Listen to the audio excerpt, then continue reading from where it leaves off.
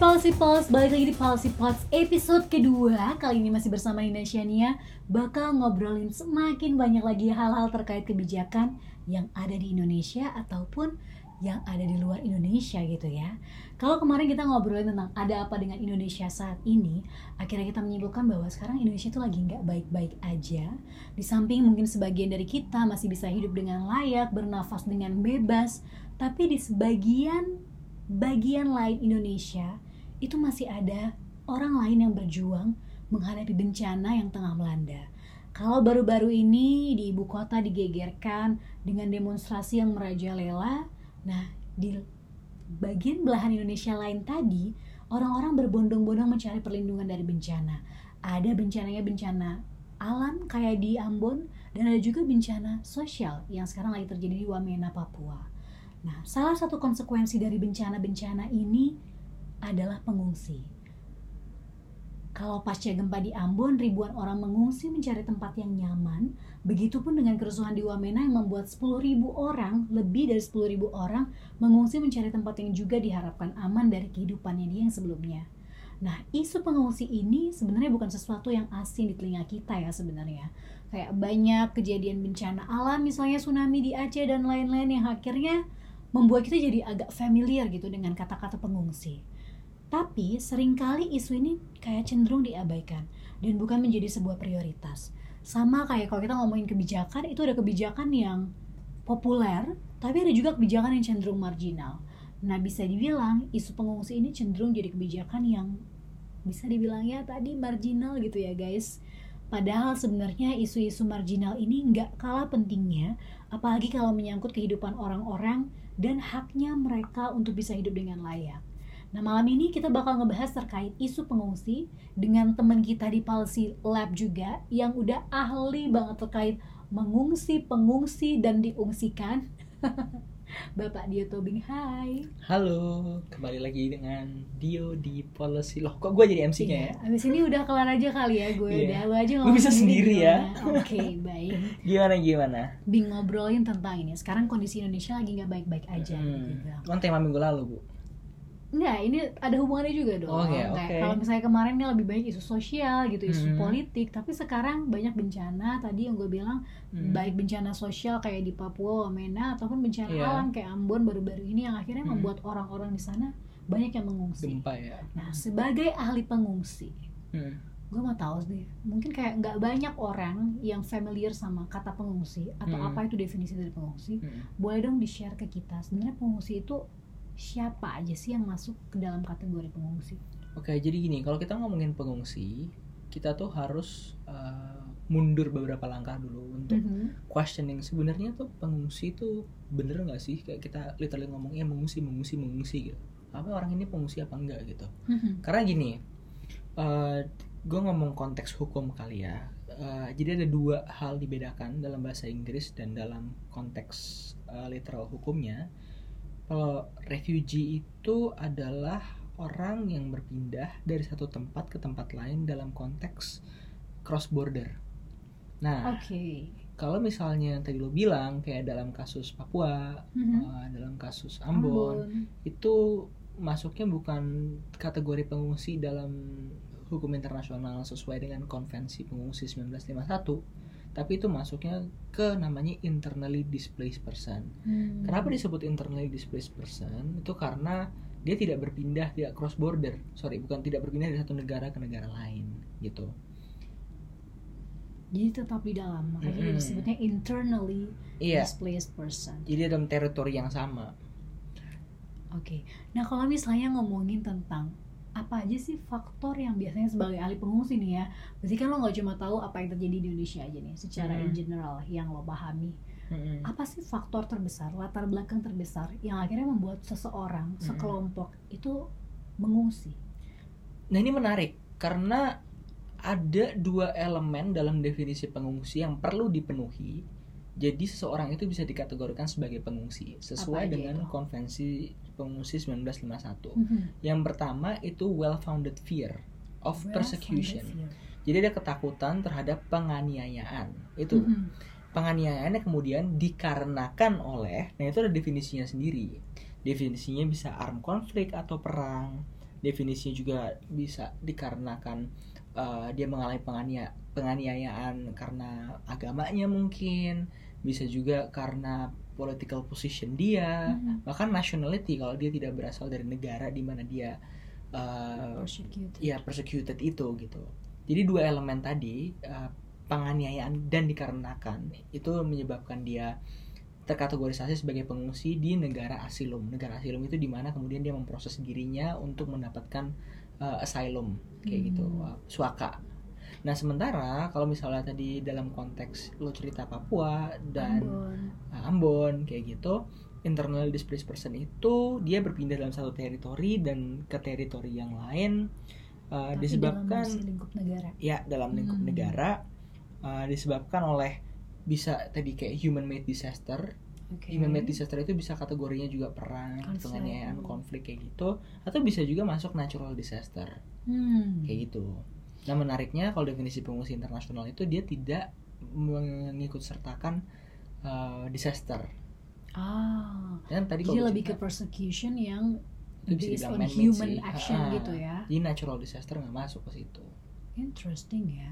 Kalau misalnya ngomongin lagi tentang pengungsi, itu kan mereka adalah bisa dibilang kaum yang lemah gitu ya untuk saat ini.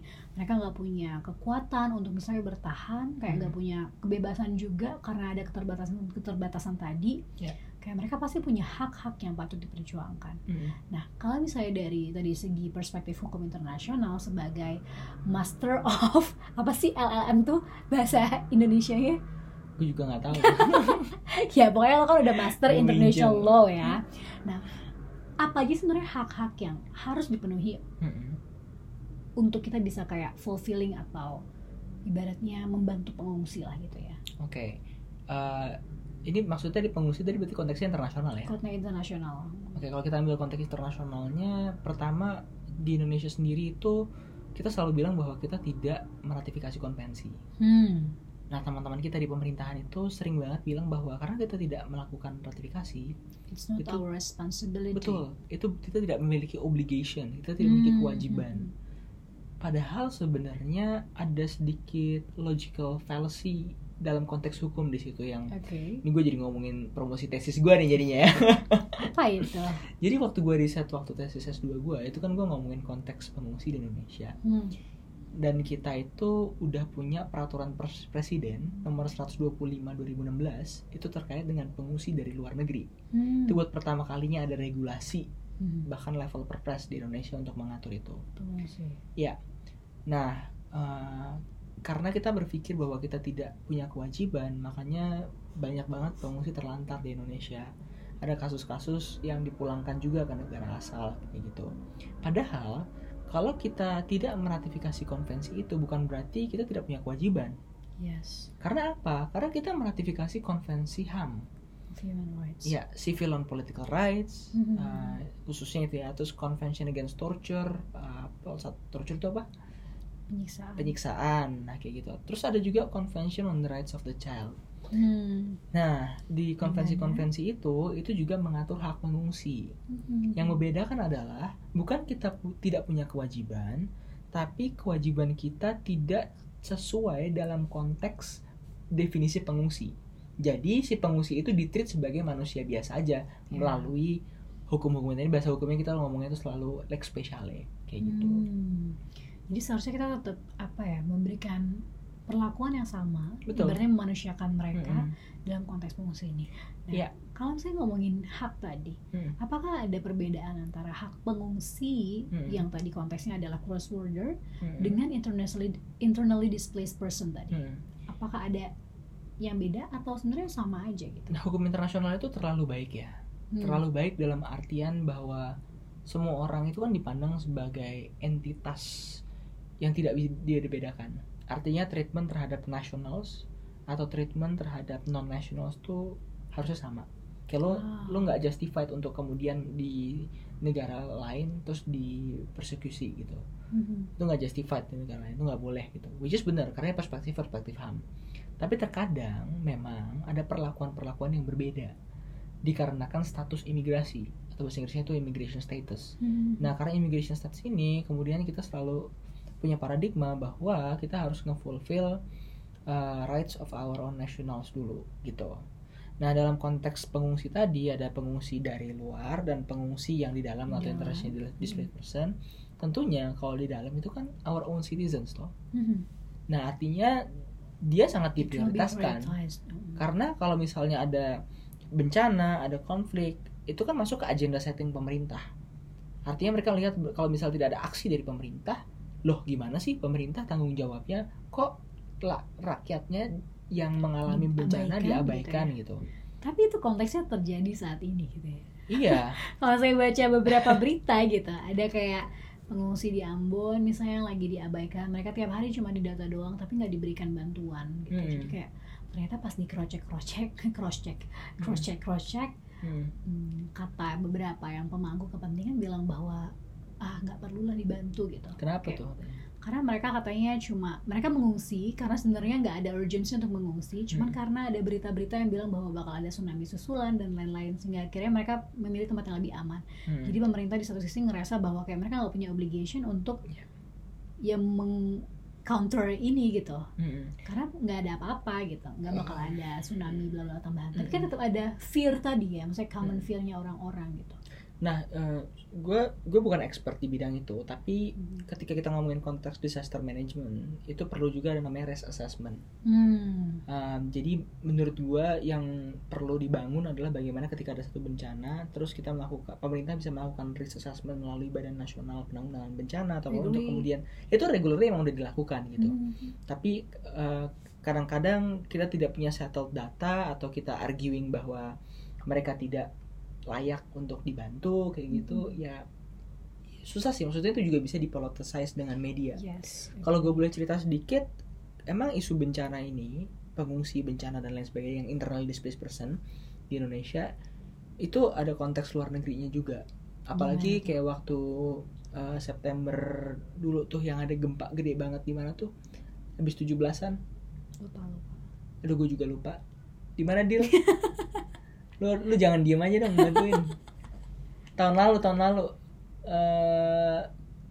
ya gimana sih? Bukan Sulawesi, Gorontalo.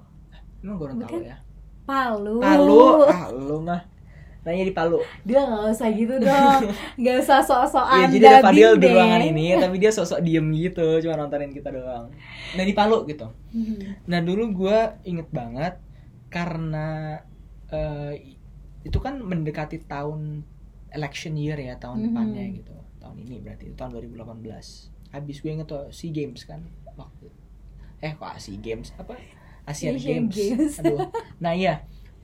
Waktu itu kita gak membuka diri untuk kemudian memperbolehkan banyak bantuan asing datang ke Indonesia. Why? Karena itu tadi. Kalau misalnya kita membuka diri bantuan asing, dan itu dilihat bahwa tahun depan kita pemilu. Nah, ini kan ada isu-isu yang dipolitisasi nih. Dipolitisasi dalam hal bahwa wah ternyata Indonesia tidak mampu. Ternyata waktu itu kan masih Pak Jokowi ya. Pak Jokowi ini kayak tidak mau dianggap. Iya, maksud gue waktu itu kan mau masuk election gitu. Nah, dia tidak mau kemudian menimbulkan paradigma bahwa we're not resilient kayak gitu. Karena itu isu yang bisa dipolitisasi. Agak riskan ya sebenarnya misalnya ngomongin ini. Ya hampir semuanya sih, mungkin semua kebijakan pada akhirnya bakal ada consideration, it will be politicized gitu ya. Betul. Jadi kayak ya, konteks yang mau gue bikin lah, bahkan di kasus-kasus yang sangat fragile seperti ini pun policy and politics matters gitu kan. Totally agree. Nah, kalau ngomongin tentang tadi perbedaannya kan udah ada nih antara ternyata yang terjadi saat ini itu bukan pengungsi yang terms-nya itu didefinisikan oleh international law, tapi lebih ke internally displaced person tadi.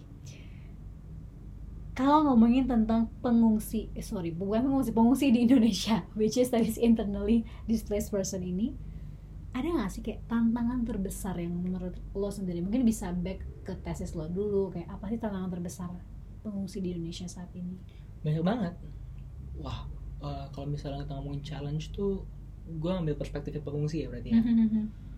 Pertama, mereka di Indonesia itu menganggap bahwa Indonesia ini negara transit. Karena mereka nggak mau end up di Indonesia. Mereka cuma melalui Indonesia untuk meregister, mencari suaka mereka untuk kemudian dipindahkan negara ketiga yang mau menerima mereka. karena Indonesia bukan menjadi participating state untuk resettlement tadi. Bukan, jadi gini, kalau misalnya lo meratifikasi konvensi juga tidak otomatis kemudian lo menjadi negara yang mau menerima pengungsi gitu. Kalau lo mau menerima pengungsi lo harus kemudian ikut programnya juga. Nah, Indonesia nggak mau dua-duanya gitu kan. Nah, itu pertama. Yang kedua, mereka tidak memiliki hak yang begitu significantly fulfilled di Indonesia dalam hal misalnya mereka nggak bisa bekerja. Satu, jadi gimana mereka bisa dapat uang gitu kan. Jadi mereka ketergantungan juga gitu sama AIDS yang dikasih. Emang kita punya AIDS yang berasal dari Australia, tapi itu juga semakin lama semakin sedikit. Itu pertama. Tapi jumlah pengungsinya apakah semakin bertambah atau justru juga semakin dikit karena tadi AIDS-nya juga kan dikit? Nah sebenarnya tren terhadap pengungsi ini tuh udah mulai dari tahun 70-an. Dan kalau kita ngeliat dari konteks dari sana itu semakin sedikit, tapi sekarang kita dari level stagnan, 14.000 kurang lebih di seluruh Indonesia. Mayoritas dari Afghanistan sekitar 53%, dan kemudian ada 11% dari Somalia. Jadi 14.000 itu 11% dari Somalia, 53%-nya dari Afghanistan. Mereka tidak bisa bekerja, mereka very limited on freedom of movement. Bahkan itu freedom of movement maksudnya gini, kalau mereka oleh pemerintah ditempatkan di Medan, ya udah di Medan aja gitu. Nah terus habis itu kalau misalnya mereka ditempatkan di Jakarta, ya di Jakarta aja, nggak boleh berpindah. Terus kalau misalnya mereka ditempatkan di Makassar aja, nggak boleh berpindah dari satu kota ke kota yang lain. Mereka jadi kayak local prisoner gitu ya? Iya, mereka nggak bisa kemana-mana. Kasian juga sih kayak gitu ya. Jadi kayak tadinya pengen hidup lebih bebas, ibaratnya menggapai Australian dreams atau American dreams atau wherever dreams they're going to be gitu, tapi kayak akhirnya malah justru bahkan anak-anak di Indonesia yang ini, lagi-lagi nih konteks pengungsi anak nih ya, undang-undang perlindungan anak kita itu to some extent tidak mencakup pengungsi anak, jadi cuma anak Indonesia gitu.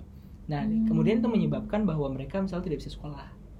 Kasian. Nah mereka dari total kurang lebih 2.800 jumlah anak-anak itu di Indonesia yang baru bisa bersekolah tuh sekitar 500 kalau nggak salah. 1/7 dari total pengungsi itu adalah anak-anak. Anak-anak di bawah umur. Wow.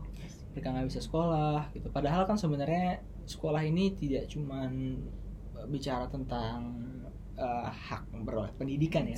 Our basic human rights lah ya. Tapi juga kita ngomongin konteks regularity of life. Karena perlu dipahami juga bahwa orang tua mereka juga frustasi di Indonesia. Kalau orang tuanya frustasi, anaknya kemudian nggak bisa kemana-mana di rumah doang. Ya anak-anaknya juga melihat orang tuanya frustasi tiap hari.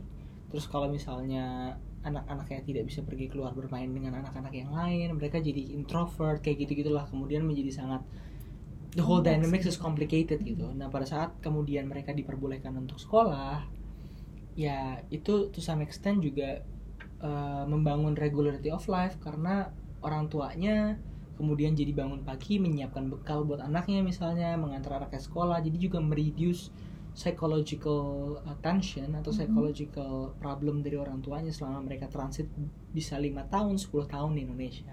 Kayak gitu sih. Oke, jadi cukup panjang juga ya sebenarnya, dan sangat-sangat kompleks kalau kita ngomongin tentang pengungsi sendiri. Iya, parah banget. Nah, anyway, gue dengar lo lagi ngerjain sebuah riset tentang pengungsi juga. Nggak capek ya Pak ya, dan dulu bertahun-tahun ngerjain riset tentang pengungsi terus. Nah, tentang apa sih kalau boleh tahu? Cerita dong Kak. Jadi kenapa gue continuously researching tentang pengungsi itu, pertama di Indonesia ekspertisnya masih kurang. Oh ya? Tapi di samping ekspertisnya masih kurang, kedua concernnya pun sangat kurang gitu. Dari negaranya dari pemerintahnya sendiri gitu. Ini bukan kayak lu bilang, ini adalah isu marginal. Ini bukan isu yang prioritas strategis nasional. Jadi ya nggak banyak yang mau mengerjakan. Nah, untuk sekarang ini gue memfokuskan penelitian gue terkait dengan hak pendidikan buat pengungsi anak di Indonesia. Karena gue melihat kayak di Medan mereka udah boleh bersekolah, di Tangerang Selatan mereka boleh bersekolah, di Jakarta mereka sekolah di sekolah biasa berarti. Ya, mereka sekolah di sekolah biasa. Mereka tidak mengambil jatah dari orang lokal, karena biasanya dialokasikan di sekolah-sekolah yang masih punya jatah gitu. Kedua, terus ada beberapa, tapi seperti di Pekanbaru mereka nggak boleh sekolah Why? Nah Karena itu. nggak boleh sama pemerintahnya. Nah, Kebijakannya memang tidak memperbolehkan mereka. nah sebenarnya di ranah nasional sendiri belum ada kebijakan yang pagu ya menjadi standar apakah mereka boleh atau tidak memperboleh. It's very debatable untuk national level gitu. Nah jadi penelitian yang gue lakuin itu melihat bagaimana respons pemerintah atau pemerintah daerah, karena nasional nggak ada berarti kan pemerintah daerah ya. Yes. Gue mempertanyakan kenapa di satu tempat boleh, kok negara tempat wilayah maksudnya. ngantuk ya lo ya.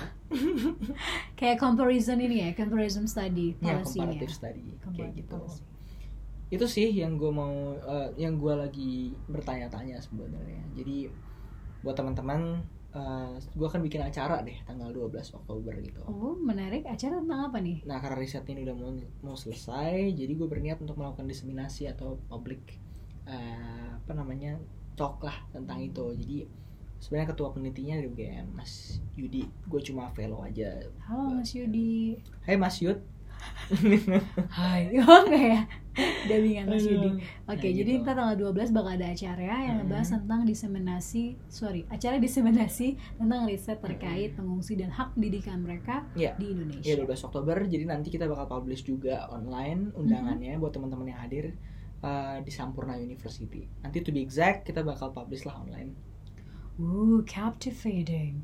Nah, ngomongin tadi udah pengungsi, hak-hak mereka seperti apa? Perbedaan mau ternyata. nanya nih, kedepannya kayak gimana ya nggak sih? Ya dong. Yaudah kalau gitu nggak usah bacot-bacot lagi ya, Asrina. Baik, jadi gimana Bing menurut lo? Apa yang bisa dilakukan oleh pemerintah? Menurut gue sih pemerintah tuh pertama Dan harus... apa yang bisa kita juga lakukan sebagai rakyat Indonesia yang biasa-biasa aja ini? Aduh, kalau gue ngomongin rakyat tuh agak susah Pemerintah dulu deh. Pemerintah kalau dulu gitu. ya. Kalau pemerintah mungkin kayak mereka harus mengeratkan tangan. Berpegangan tangan dan nyanyi lagu Indonesia Raya bersama-sama. Karena gini, ini bukan isu yang kemudian bisa diselesaikan oleh pemerintah sendiri. Iya.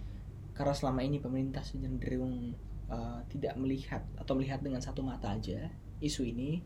Jadi teman-teman yang mengerjakan ini it's very grassroots lah. Ada NGO yang concern terhadap isu ini, ada akademisi yang concern pada ini. Nah, menurut gue yang pertama harus pemerintah lakukan adalah kemudian secara multi stakeholder menggabungkan ini semua. Belajar, pemerintah harus belajar dulu bagaimana mereka melihat isu ini gitu. Yang gue takutkan adalah memang selama ini narasi yang dibentuk itu kita cenderung melihat pengungsi dari kacamata keamanan, sama seperti kacamata. Sebagai itu threat aja gitu ya. Betul, sebagai threat gitu loh. Sama seperti kayak konflik Papua apa semua, kita selalu cenderung ada tendensi untuk melihat bahwa this is security issue. Padahal nggak bisa kayak gitu. Betul, memang ada ancaman, tapi kemudian bagaimana aspek yang lebih besar terkait dengan kemanusiaan, aspek secara HAM, hak asasi mereka. Karena ya lagi-lagi mereka adalah manusia gitu. Terus yang kedua, menurut gua dengan perpres tadi yang gue ceritain yang 125 2016 itu sudah diimplementasikan, bagaimana kemudian proses diseminasi dari perpres ini itu digaungkan dan diinternalisasikan di public administrations, local administrations yang ada di Indonesia. Karena permasalahannya selama ini adalah kayak kenapa kita bikin podcast ini misalnya kan, itu ya karena isu ini belum terlalu dikenal, orang belum banyak mengerti bagaimana isu itu.